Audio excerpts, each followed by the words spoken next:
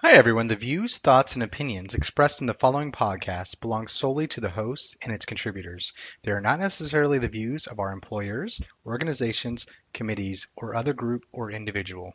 I'm David Campbell. And I am Jordan Bullock. And I'm Joseph Whitney. This is Brewing with BIM, where we talk about construction processes, technology, BIM, and beer.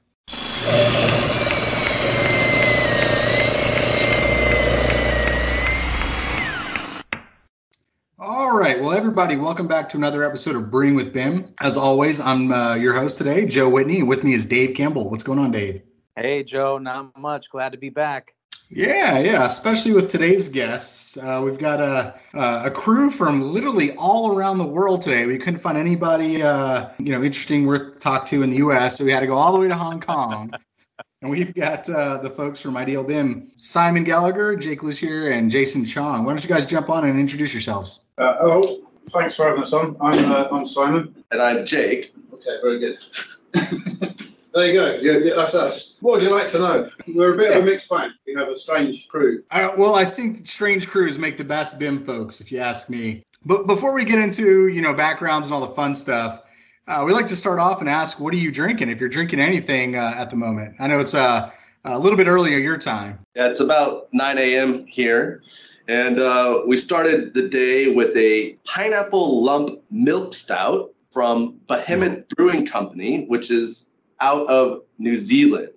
So it's a pineapple and chocolate stout, which is really great and tasty, especially for breakfast. Yeah, that sounds awesome. Heck yeah. We got a couple other ones lined up as well. Strawberry Sundae. Strawberry Sundae. Yeah, that's a sour one, so we'll have that maybe later. That's from Scotland. That's interesting. I'm all about the sours. I don't know if I'm on the pineapple stout train, but I think I could give that a try. It's a weird combination, but it kind of works. It works really well, guys. It really does. And it helps. It's a, 6.8, 6.9? Oh, it's going to make you have a lovely day. Yeah, right. Oh, man. Dave, are you drinking anything, my friend? Yeah, dude, I'm a little sad I'm not drinking anything as good as what they got over there, but I got decided to mix it up a little bit. I did some smoking over the week here, and I wanted to really try to throw some water in there and, just leave it in there as I smoked. I think I was smoking a pork shoulder, and then I threw it in the freezer and decided to use that in a Terramana tequila reposado old fashioned. So it's been actually pretty cool. I switched it up from, bourbon or whiskey and decided to try a, reposado tequila, which is, a little bit different, but still I like the smoky taste of it. Yeah, the tequila old fashioned. That's interesting. Terramana is an interesting brand. I normally stay away from celebrity endorsed alcohol because you're paying for the endorsement. But the Rock put his name on it. It's actually pretty dang good tequila. It is. I like it. It's good, cheaper kind of tequila. $20-$30 a bottle, and it's got a pretty good taste to it. I mean, it's no Clase Azul or 1942, but it's a good sipping tequila. All right, nice, man. Well, I am lowbrowing it over here. I've got some cheap whiskey. No, not cheap. I've got some decent whiskey here. Just Bullet bourbon and a little bit of ginger ale to mellow the color a little bit, just enough to change the color. Nothing fancy. Yeah, that's definitely one of my go-tos out here is get the Bullet and make a bourbon lemonade or something like that. That's my gosh. Here, it's great. Bourbon lemonade, bourbon and lemons go great together. You know what? Actually, speaking of pineapple, bourbon and pineapple juice goes really well together. I ran out of mixers one week, and I had a bottle of whiskey laying around, and my wife had these cans of pineapple juice that were about to expire. They're probably like 3 weeks away from the use by date or whatever. Cracked one of those open and started mixing it with whiskey, and that's actually a really good flavor combination. Lemonade, though. Lemonade's really good. Good. So the I got used to on the flights, on the airport, or on a flight, I realized that a lot of times I can get a Jameson and ginger, and that's been my go-to for a little while. Good call. Yeah. Well, I feel like we're just this is becoming an AA meeting here in a second. We're like 2 steps away.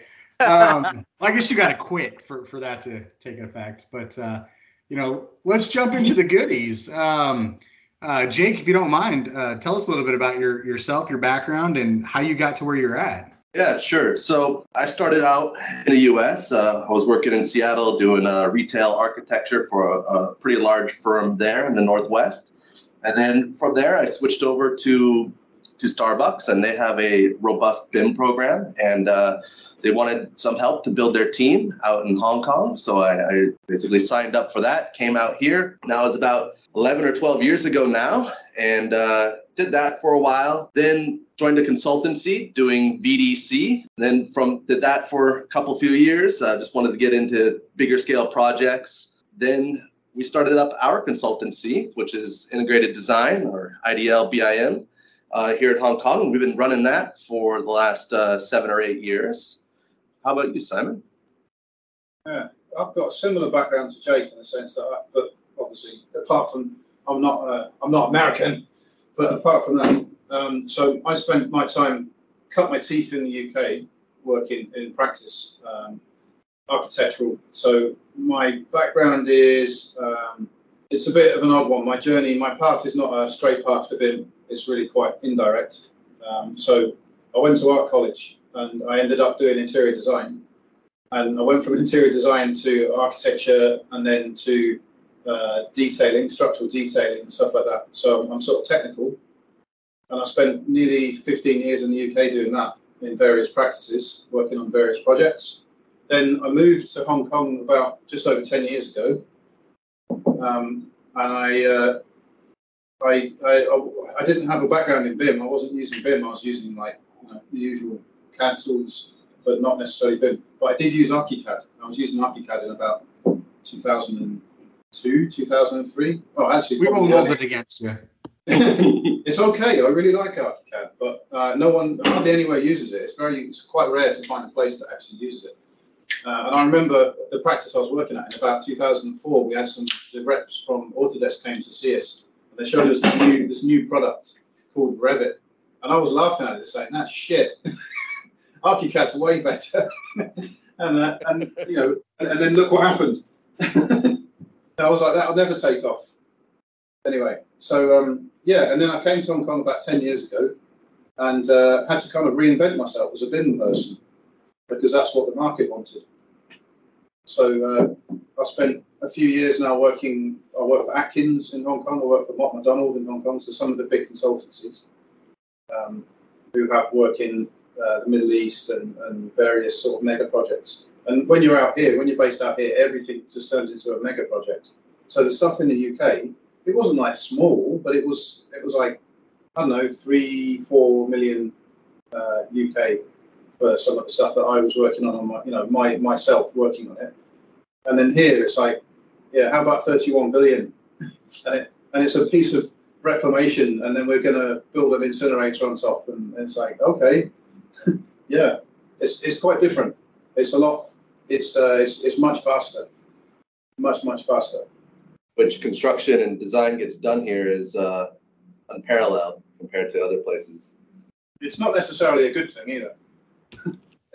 It's good if you want to get paid, I suppose. That's quite good. I would love to things to speed up around here. It seems like projects take a while to get started and whatnot. Some of those larger names on the engineering side that you mentioned, we've got some insight into projects going on, working with them on some stuff, and various large projects across the U.S. They seem to be everywhere.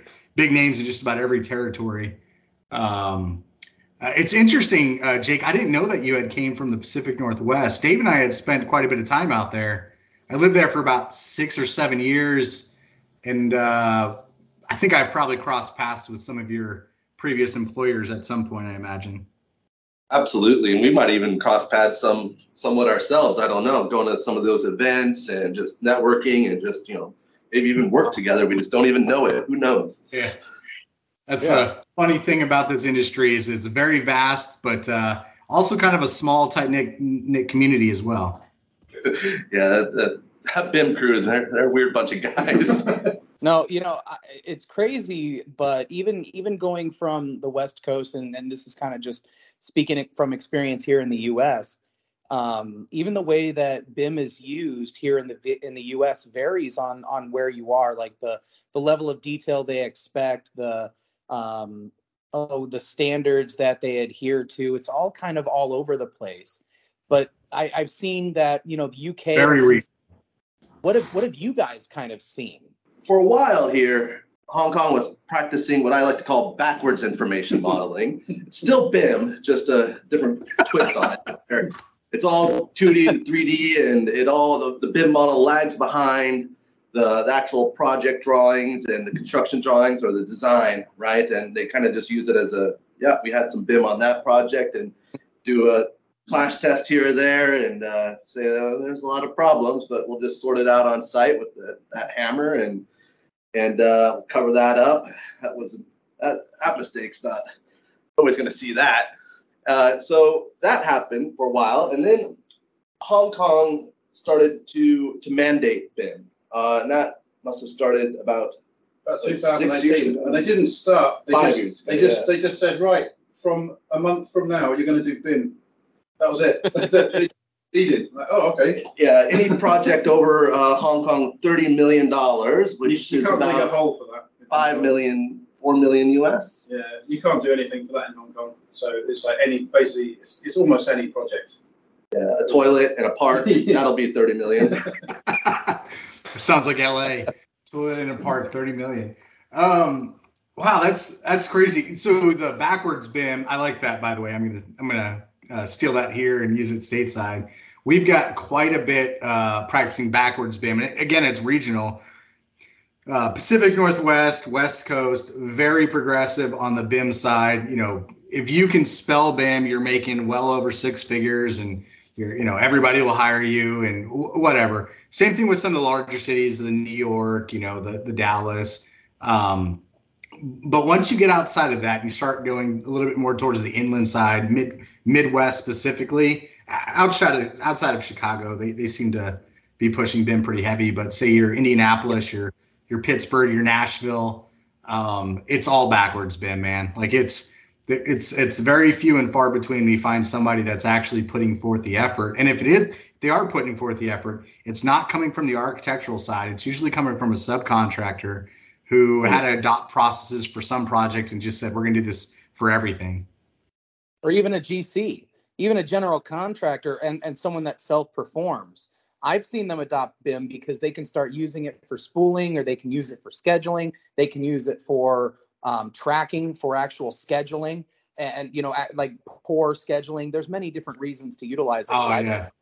It is self-performing concrete. That's huge. Yeah. Yeah, contractors like it out here for claims, because it's very, very obvious the design, the mistakes that are evident that made it to the construction field, while they put a lot of emphasis on having the contractors sort out a lot on site or during their phase of the project versus having a more robust design. And part of that's because of timeline. Like, designers don't necessarily, or the engineering consultants, they don't necessarily get the proper amount of time that they would need to fully flesh out the design and coordinate it. So they leave a lot of that up to the contractors, and that's where they pick it up and they run with the BIM, and that adds a lot of value. And that's who we primarily do a lot of our work with out here, is the main contractors and the subcontractors. Just doing practical BIM, making models, doing clash tests, run coordination meetings, producing drawings.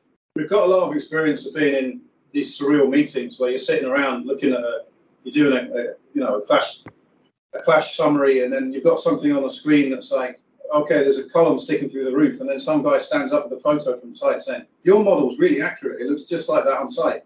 It's like, you're not meant to build it, guys. I think BIM for the further as we get further downstream, it's not just me, everybody thinks this, is probably the most valuable part of it. The architects and the engineers can play BIM all they want, work collaboratively and all that sort of stuff. Where the rubber meets the road and where it gets to be really useful is during the coordination, the clash test, during the subcontractor side of things, where they're actually doing their spool drawings. We're talking 4D, 5D timeliners. We're talking, scanning. All of this feeds into the construction side of BIM, and it makes it really useful there.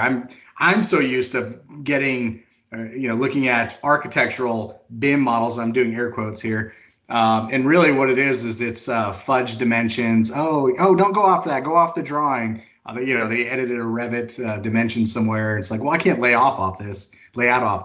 It's not accurate. You got to go off of the actual the PDF set, not the Revit model. Yeah, and I think that's part of what like you guys were saying as well. I think there's a certain point, because we've seen it in our industry and it's still here in the US. There's this gap in between design and construction. Whether it's not enough time, it's not enough money, it's not the knowledge of the architect to know how something is built. But at the same time, I feel like we're at a time where we're trying to learn that, but we're also figuring out that the GC or the construction modeler, whoever's going to be taking that portion of it, needs to get involved sooner in the design. Like you guys were saying, as soon as we can make that like a symbiotic relationship to get started sooner, the sooner that we can start working with that data and making it constructible, less time that we have to spend later reworking that entire model. Because I mean, if you think about it, the architectural team works for 6, 8, 12 weeks, whatever it is, to pump out these drawings. And then you got to take that model and those drawings and you got to rework that model for, at least 2, 3, 4, maybe another 5 or 6 weeks to make it constructible. I mean, at that depending on the project size, yeah. The contract types are very limiting in that regard here in the US, at least. And with no mandates, it's really on the owner and on the owner's rep to kind of help drive these conversations. That said, I got to take this time here because you are 12 hours ahead of us and ask you, what you're seeing in the future over there. Is the technology and labor crises that we're, talking about here in the US, are those solved over there with these mandates? Is there more labor or is there less labor? And as well as, in parity with that, the technology side, we see a lot of silos over here. Are you still running into those same issues? Absolutely. Yeah, those are not foreign to us. For here, the labor force is aging, and especially on the construction side of it, right? And there's not a lot of new blood coming in and graduates coming into those fields and learning those trades. So, BIM has to play a role in filling that gap so that there is less demand for labor on site, whether that means there's more prefabrication happening or there's more coordination, so there's less mistakes, and BIM is playing its role in that. But I think we're seeing very similar cases as the US is with labor shortage here. Also, the skill levels dropping because the skilled operators are leaving the industry and they're not being replaced. And so off-site manufacture, prefabrication helps somewhat because you don't need so much skilled labor on site, which is another thing. I mean, in Hong Kong, insists on using in-situ concrete, which means you need bar benders, and bar benders, the cost of them keeps going up and up and up. And it's like, rather than say, hey, the cost of bar benders keeps going up and up and up, should we maybe build things in a different way? Nah, we'll just keep on going and we'll just keep doing the same stuff. It'll be fine. No. And then they complain about not enough staff, and it's like, yeah, because you keep doing the same thing over and over and hoping for a different result, which is the definition of madness. Yes, sir. Yes, sir. Yeah. So with the aging issue is interesting because it's the lack of skill, actually to me equates to age, right? Losing your estimator or whoever, the guy who's, been building a building for 20 years. And even if we were to introduce new skilled labor today, it's still not enough to offset because there's like a 20-year gap where people weren't going to the trades as much as they should have been. We've been pushing college and other paths, but not really looking at these other market segments, these other industries that people should be joining, one to keep society going and being sustainable. So I think that gap is going to be felt everywhere. I remember when I was in high school, even though I took woodworking and welding and all that sort of stuff, the number one thing is you got to go to college. You don't want to end up as a ditch digger. But at the end of the day, that ditch digger, man, that's great money. Like that's no student loan debt. That's you be a master ditch digger, right? There's a lot of desirability in that. It's just not something that we've been practicing or preaching, at least not here in the States. Yeah. I think that we got to start relying on technology for that lure, right? Especially to the younger generations. In all honesty, I think BIM is our, kind of our carrot in that sense, because BIM, it can be used in so many different ways. As you guys know, BIM is a toolbox, right? It has so many different tools, so many different ways that it can be utilized. And when you guys were talking about your history with VDC, man, VDC, I mean, just visualizing these 3D buildings. Let's talk about let's say for a second in the VR environment. That's really huge with a lot of consumers nowadays, with our kids, our youth. VR is cool. And even myself, I will geek out on a VR headset, especially if you put me inside of a building and I can walk around inside of it. And you think about the stuff that we are delivering, we're putting into the hands of everybody out at the site. I mean, we have, oh gosh, Joey, just a couple of weeks ago, we were talking about that HP robot that goes out and prints layout. It prints layout at the site, but there's so many cool things that are happening. I think that we got to just continue to, I think we got to do better to teach it, to market it, to show the benefits of BIM, but also to show the flashy sides. You know what I mean? I mean, in all reality, BIM at the end of the day is the most important thing, as we all know, is going to be the eye. It's that information, right? I mean, that's the valuable data that's held within it. And once you get to a certain point in your career, I think you really start to understand that, and the value that model has certain value, but the information in that model is invaluable. It really is. And the level of depth of that information is invaluable. On all the sexy points of BIM and constructing technology in general. IDL BIM, I keep calling you guys Ideal BIM because I like that play on words. Ideal.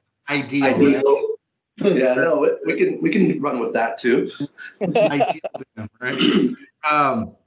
You guys are into all the fun stuff as well. Obviously, you've got to kick out drawings and documentation and all the boring stuff, right? But you also have all the fun stuff. I'm seeing scan to BIM and you're promoting digital twins and VR and all this stuff as well. Is how much of that is being more prevalent on your projects? Well, we try to do something innovative on every project, whether it's using a new piece of software or new process or new tool. Excuse me.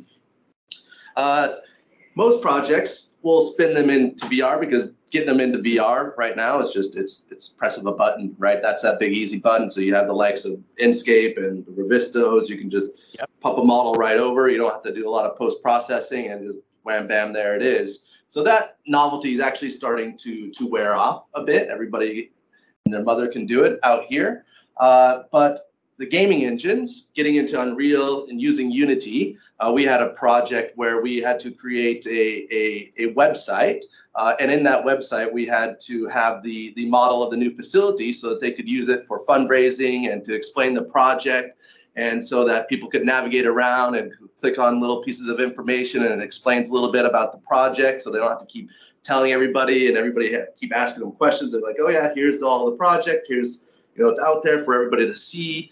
And so we did a project like that, and we used Unity to develop it. And so you had this interactive model using WebGL online, and that was really cool. That was a great bit of success that we had.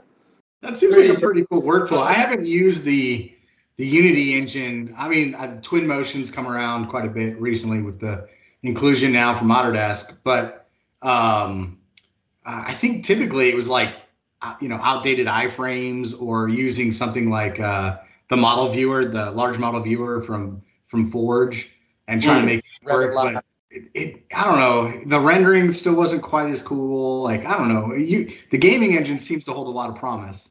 Yeah, I think that's going to bring in a lot of interest, especially with graduates and kids growing up on Minecraft and Roblox and all of that. Like those skills transfer very easy into the BIM world, into the gaming engines. I think that's a lot of untapped potential, and we're going to see a lot of growth using Unreal and Unity. And I think I think isn't Revisto built on Unity or some version of it? It's based on, I can't remember which engine it sits on, but yeah, it uses one of them because it does all of the rendering, all of the lighting is already baked in, which is why it's so fast. Man, you don't have to render everything. It's crazy to see the technology that kids are coming up with and how fast they're getting into stuff. I'm 38 and I'm just now getting into like 3D printing and VR and stuff. I'm 10 years too late. My kids, on the other hand, they pick that thing up and just start walking around like it's nothing, like they've been doing it their whole lives. They went from playing Roblox into building 3D models on Tinkercad to 3D printing to using Fusion and playing with the Oculus headset like it was nothing. And here I am like tripping over myself trying to get it set up and figure this stuff out. The next generation of technology for construction, they're going to have some bright minds. When they're not playing Let's Go Pokemon or whatever, to kind of carry the torch. Pokemon Go is awesome. They have a lot of that here. You'll see people walking around with 3 or 4 phones in their hand, on like a stick, and like playing all of them. Yeah, that reminds me of my old office. There was some rare Pokemon that used to appear there, and it would just be like the Night of the Living Dead. You walk out, and there's just like all these zombies walking around. What's happened? What are they doing? They're all looking for this rare Pokemon. Okay. You know what? It gets them outside. That's the big one. It gets people outside. Heck yeah. It was weird. Something I was going to say actually was, I think what you touched on. You talked about the technology and the gaming engine, but not the gamification, which is, I think that's the important part. It's not so much about whether it looks whizzy. I mean, yeah, we want to bring the sexy back to BIM and stuff, and that's true. We want it to look nice and be nice.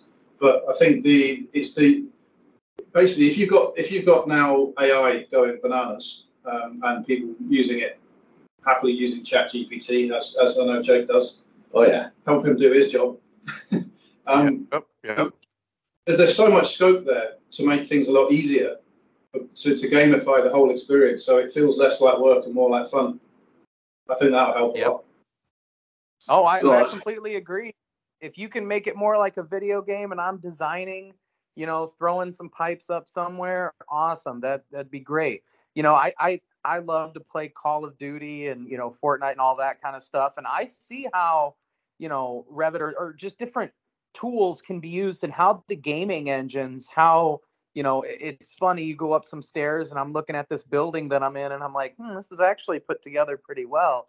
I wonder what they use to render this. You're getting shot at. How do they get the railings to come in so clean? As long as it's not the spade. You don't get killed by the spade, do you? Oh, that's just like, So, Jake, I have to ask you.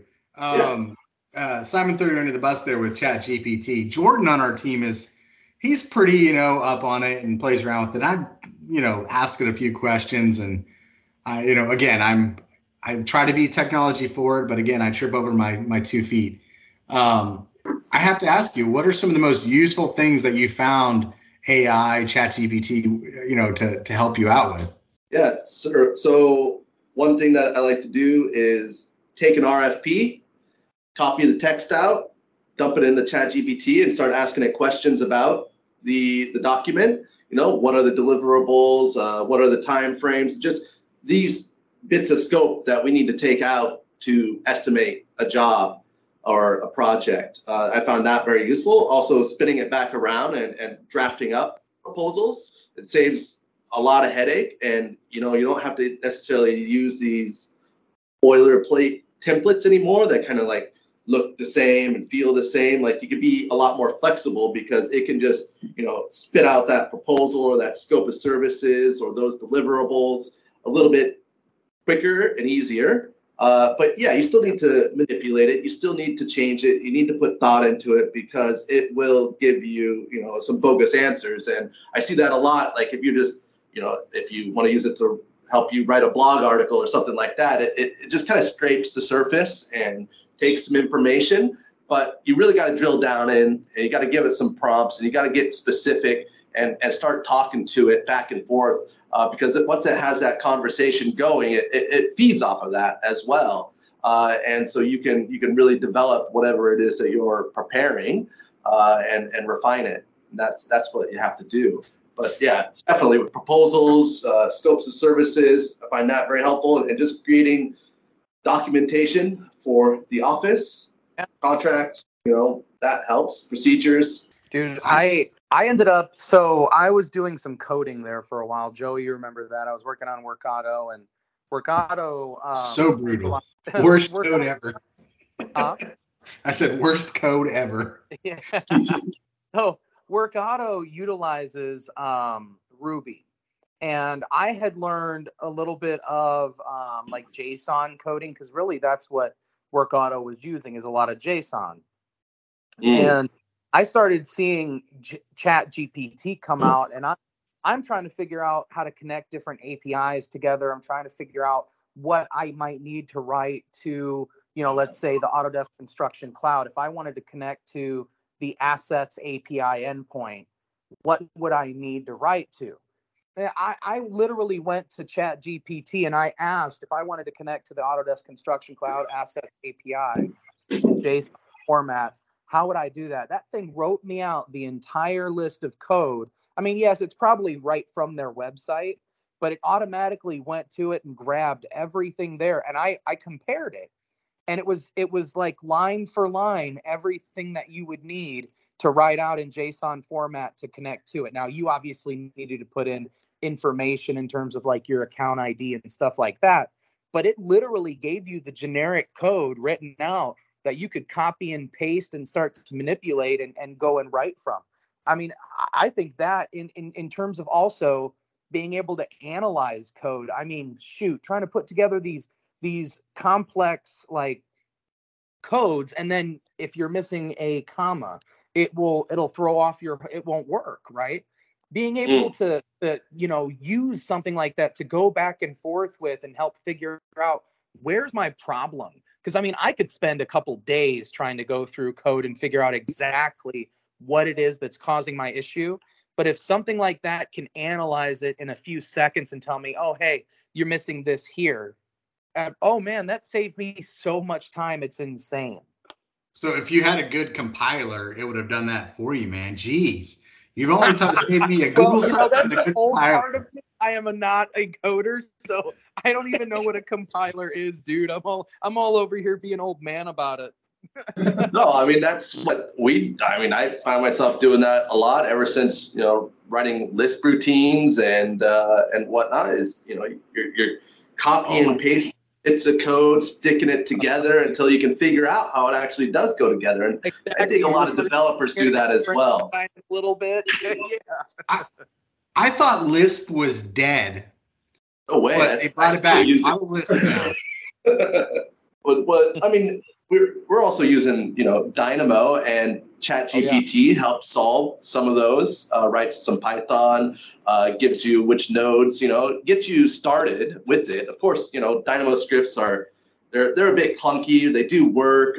Obviously, if you can get into the API and, do some C# or something, it'll come out with better results, a better solution. But all these scripts need to be custom for each project, it seems, all the time. And so you're always monkeying with them, trying to get them to work. And GPT's been helping to troubleshoot those.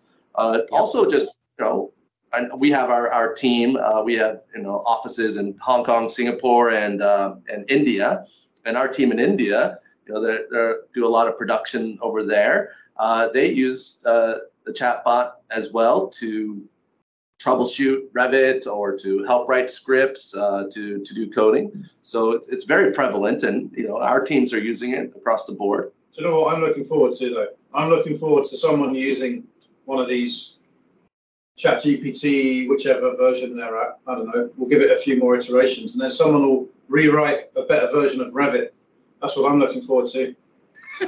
Don't you know it? If they can start, I mean, we have generative design, right? But at the same time, you're giving it the parameters. There's really no, there's some intelligence in there, but at the same time, not really. If you start to give it the artificial intelligence, open up, let's say, a building database for however many projects have been done in the past few years, where they've succeeded, where they've failed, this project type.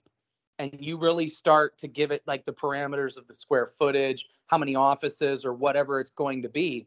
I mean, honestly, that in itself, if you think about it, would solve a lot of issues that we have with design and construction. So the generative design engine in Revit, not knocking it, but it is very limited. I think, like you're saying, if you have unlimited parameters, and it's very niche, right? But if you have unlimited parameters, it opens it up quite a bit. You use something like Chat GPT and you say, use, Dayton, Ohio county specs for mechanical engineering for, and you specify occupancy, whatever. And it just gives you those iterations. Like you don't have to input any data. It just literally knows it, especially if you've got, Siri on your phone or whatever, and you're just talking to it like a lunatic. Joey, but sounds like the next iteration.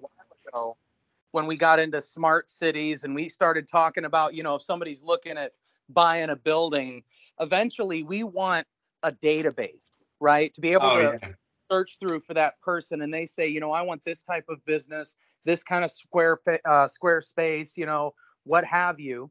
And it'll essentially give them a list or tell them what these buildings are currently capable of, what the HVAC systems are rated at, what the flow rates are, how the current systems will actually, perform for their business, and what is the best investment for them without having to, totally rehab something or add to it, or what the better investment would be. That's something that I think is very powerful as well that you touched on, that doesn't get mentioned much. It's the natural language ability of things like ChatGPT, which means it makes construction potentially much more inclusive.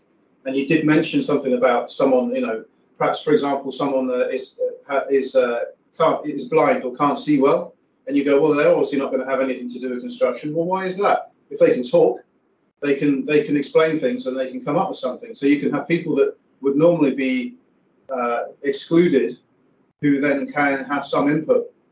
Yes, sir. It'd be interesting.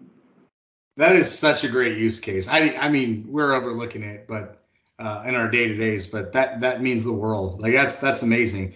You've suddenly opened construction up to possibilities up to somebody who hasn't had it. I've grown up with disabled siblings my whole life, so like giving other people an avenue who might have been counted out, that's a pretty huge one. Yeah, we'll just think about it. I don't know how to recover from something that heavy, but getting back to the Chat GPT side of things, I don't want to again bore everybody to death with Chat GPT, but a few things there. So Revit, the Forma or whatever integration is supposedly going to open up in May. That'll be huge. But there's another thing that we've been overlooking, and that's called SpaceMaker. And in the U.S., we don't have access to it yet. I think that'll be happening soon, hopefully. But tying in something like that generative design engine for buildings into, again, a GIS like David was mentioning, as well as integrating BIM, existing systems, all this sort of stuff, it starts to really piece together the things that we've always, the shining star, right? The things we wanted to get to with smart cities, being able to not just know for a demographic standpoint, where we should put the next Best Buy or Bass Pro Shop or what have you, but also to know what's the lowest cost, what's the best use and design case, what types of things should we put in this store based off of, psychographics. We always argue against, big data, but big data already exists. Now somebody needs to start culminating those things and finding a way to piece it all together. And it seems like something like an AI engine is probably the perfect thing. And then onto the other part, the Dynamo side of things, I agree with you. They are clunky. They can solve amazing problems, but at the end of the day, they can also destroy your model. So never work on an active model. But also, the Revit API is so much cleaner. And if there is something out there that you want to do in Revit, somebody else has probably already thought of it. and it's for free on GitHub. Give it a try. Yeah, that's right. What I was hoping to look forward to this ChatGPT is somehow being able to integrate ChatGPT or an AI model like that into the actual BIM model, so that, for example, you could say, please, extract out the quantity of the beams or the volume of the concrete inside of it. And it just gives you the value back. So you can start to interrogate these models with, prompts or with cues, instead of having to go through and set up the schedule and then make sure it's all in there and then format it all correctly. Like, if you could just ask back, what's the total volume of the concrete slabs for floor or level 6 of the project, and it just gives it back. That'd be great. Really smart too, because it's the natural language plus semantic data. So it's data that knows what it is, or it knows what other data is, and it's not just just stuff. It actually knows, and it starts to be able to piece it togetger. That oh my gosh, you guys think on another level. This is what it's like to be 12 hours ahead. So you think about something like that, and then you start connecting it with the other, let's talk about the other web hosted APIs out there, such as a weather channel, right? And we're going to go ahead. We're planning on pouring this week. It's going to look ahead to the weather and actually go ahead and look back and maybe adjust your overall schedule based on. Don't trust the weather, Dave. Don't trust the weather. Come on, man. They're wrong 95% of the time. Maybe maybe they take that into account somehow. Yeah. Well, what I'm saying is, we talk about Alice a lot, right, Joe? And that's, generative construction. And it really looks at the overall construction project, analyzes the schedule, thinks about, what could potentially go wrong, how you can avoid potential risks, or if things happen, how, what you can do to get back on schedule, what things you can go ahead and plan to do to catch up or get ahead, what items, like let's say it is raining or it's snowing, what things can you do inside of the building or different places of the site while you're waiting on that area, essentially unleashing intelligence onto our project to tell us, hey, this has come up, this is an issue, how do we adjust? Or what overall, because somebody's got to take a step back and somebody's got to make a decision that next day. Work's got to get done. They've got to say, let's go ahead and do this. Why not use something overnight to analyze all that, whether it's pictures, it's images, it's recent projects we've done, it's the data itself and different endpoints that it can reach out to tell you, what your best day is going to be spent doing this and accomplishing these tasks on the schedule. Man, that's like one step away from like your robot overlord is telling you what you have to do for the day, man. Like it's very Skylab. What's the Terminator? Skylab, right? Yeah, Skylab. Yeah. I, for one, welcome our new robot overlords. This is on record. They'll hear that. They're listening. Don't worry. No, I mean, going back to what you were saying, it's a very, very good point, especially with weather. Here in Hong Kong, we have adverse weather conditions. We have just torrential rain. They call it, I believe, black rain, where that will shut down your project site. They also have typhoons, which will shut down your project site for days on end. And so, just to be clear, the rain isn't black in Hong Kong. Yeah, it's right. It's just a lot. It's just a lot. It just blacks everything out. Yeah, having that AI, that assistance, or that brainstorm, helping you secure the site, making the site safe, shut it down. All that has great potential, and the bots could certainly help us. Another item that I would like to see more AI on is, like, for example, you're making a drawing, you're tagging all your doors, and then it being able to read the drawing and saying, like, oh, well, you've tagged all these other doors on this drawing, but this door is not tagged. And it being able to identify and also potentially fixing those items. I see a big potential for that for QA/QC with AI in the future. Not even being able to OCR essentially the model and see that you don't have this labeled as a door type family, but it is clearly a door. And for whatever reason you had it, as a non-door type family, but it still picks it up, or you just, neglected to select that door type of family. And we could gamify it, and we could make it clippy, and you could say, "Hey, it looks like you're building a building. It looks like you want a door," which would be nice. That's coming. That's coming. We'll see that. Sure, Clippy. Bimmy, right? We'll call him Bimmy. I'm doing it. You've got the AI thing with Microsoft, haven't you? What's it called? Pilot or something? What's it called? There's an AI thing for Microsoft that comes with Office. Cortana? Not Cortana, but it's like it was being rolled out as this. It's like, I can't remember what it was called, but it was like Copilot or something. They're calling it. Have you heard of that? Now it's going to be very. Its feelings are hurt that you didn't call it out by name. So your corporate overlords aren't going to be happy. Yeah, it is Copilot, by the way. Yeah, okay, right, yeah, there you go. But not used it. I haven't used it. And ChatGPT officially is geo-blocked in Hong Kong, so you need a VPN or something to actually use it here. Yeah, we are using it illegally. Well, it's not illegal, right? It's not illegal. It's just that OpenAI haven't rolled it out here, that's all. And so we have to use it by another method. Tap twice if I need to edit this out. It's not illegal, I don't think. All right. But to ask you guys, so to kind of bring this in, I mean, I feel like this has been a great episode. And again, thank you guys so much for jumping on with us.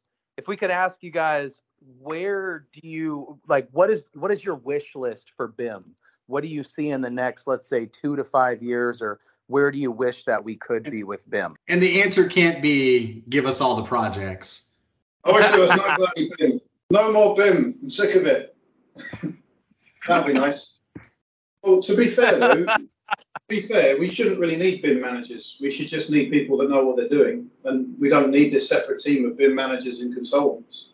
So we make our money off the fact that people don't really want to know this stuff. Mm. But if you have, for the examples we've made about kind of opening the field, lowering the threshold to entry for people because of ChatGPT and things that do more for you, so that they take the drudgery out of it, then you can have a bit more fun, be a bit more creative, and then at the same time, you get more people into the industry from different backgrounds. That's what we need.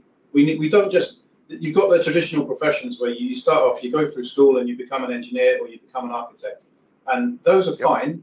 And you don't need architects and you don't need engineers, but we also need people that really understand, for example, acoustic technicians and stuff that understand the effects of acoustics on buildings. And we need people that know all these some quite specific things, and that's not covered in the architecture schools or the engineering schools. You need to then go and specialize. And I'd like to see more people that have like a physics background, or I don't know, any background is now relevant, because you just sort of squish it all together and then, okay, let's see what happens. We get a new combination. Yeah, even with green buildings, if you have a degree in biology, man, come on. Yeah, there you go. That's a good example. That water and grow some plants. Yeah, you understand why your green roof isn't growing. That's why. Yeah.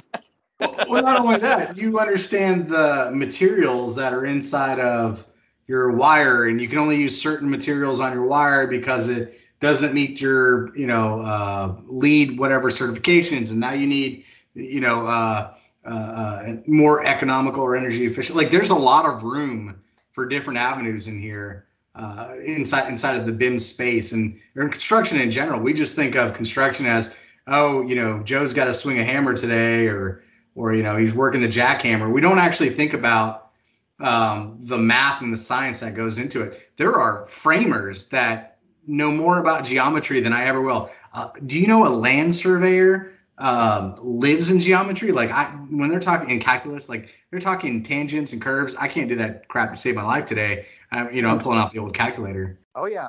I mean, shoot, Joe, one of the guys that we met, this guy, he was a plumber, and this guy was a journeyman plumber, and he hopped into Revit, and he taught himself Dynamo, and I know you're talking about, yeah. As he's going and drawing pipe, and we've talked about this a few times, but this guy, I mean, he's a journeyman plumber, and he jumps into Revit, does Dynamo, and has it create a trench, essentially create a topo surface so far underneath the pipe as he draws it around.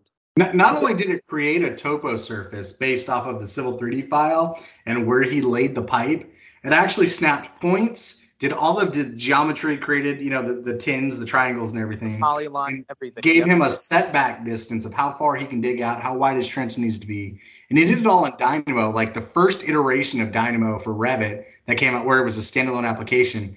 And when we asked to interview him, he's like, man, I don't want to do this. I'm just a plumber. Like, really what? I was like, whoa. Yeah. But it's great how when that experience starts to translate over. I mean, that's a huge thing. We give a lot of these guys credit when they're coming up and, they know how to design in Revit, they know how to push buttons, but the overall experience is the journeyman that's retiring. Anybody that's getting out, that's actually physically done this with their hands, knows how this goes together. We need that experience going back. I know, a lot of them will go into the trade schools. Unfortunately, I've seen a lot of them haven't even been going back. Like, they're not returning to teach. They're just retiring out. And it's like we're losing that knowledge. And I think, unfortunately, without something like, AI or some kind of database that we can reach back to, we're going to have that huge gap. Pay them an hourly wage, like a ridiculously high hourly wage, to sit in front of the computer and just chat with ChatGPT so we can record and know how to do this stuff to the next generation. But guys, thank you so much for jumping on an episode with us. Before we go, I realized that we did a little bit of background, but we didn't really talk about you guys as a company. Do you want to take a minute to tell our listeners about yourselves? And then Jake would love this. This is yeah. what he lives for. This. Oh yeah. So just a little shameless plug, right? So we're a BIM consultancy, and really what we focus on is the day-to-day BIM of projects, and mostly for contractors, subcontractors. We just really focus on BIM management, modeling, and coordination of large projects, but really projects of any size. And we have our team here in Hong Kong, a great team. They're out on site every day, coordinating, working out the projects. And then we have our team in India, which is about 100-man strong now. And they're doing production work, building models, clash analysis, writing scripts, producing drawings, doing visualization, and supporting our teams who are out on site, delivering these projects, working with the contractors or working in engineers' offices or designers' offices. And we also do a bit of outsourcing for the rest of the world with our India team, for the UK, for the US, for Australia. Awesome. So you guys got a pretty large footprint, and you've got a lot of experience to talk through. I just want to thank you guys for coming on. I know that I want to have you guys on again. I feel like you guys have a wealth of knowledge within not only just BIM itself, but the construction industry and how BIM ties with that. And that is a big part of our podcast. It's a big thing of what we like to talk about is, the different parts of BIM, how it can be integrated, how it can be used.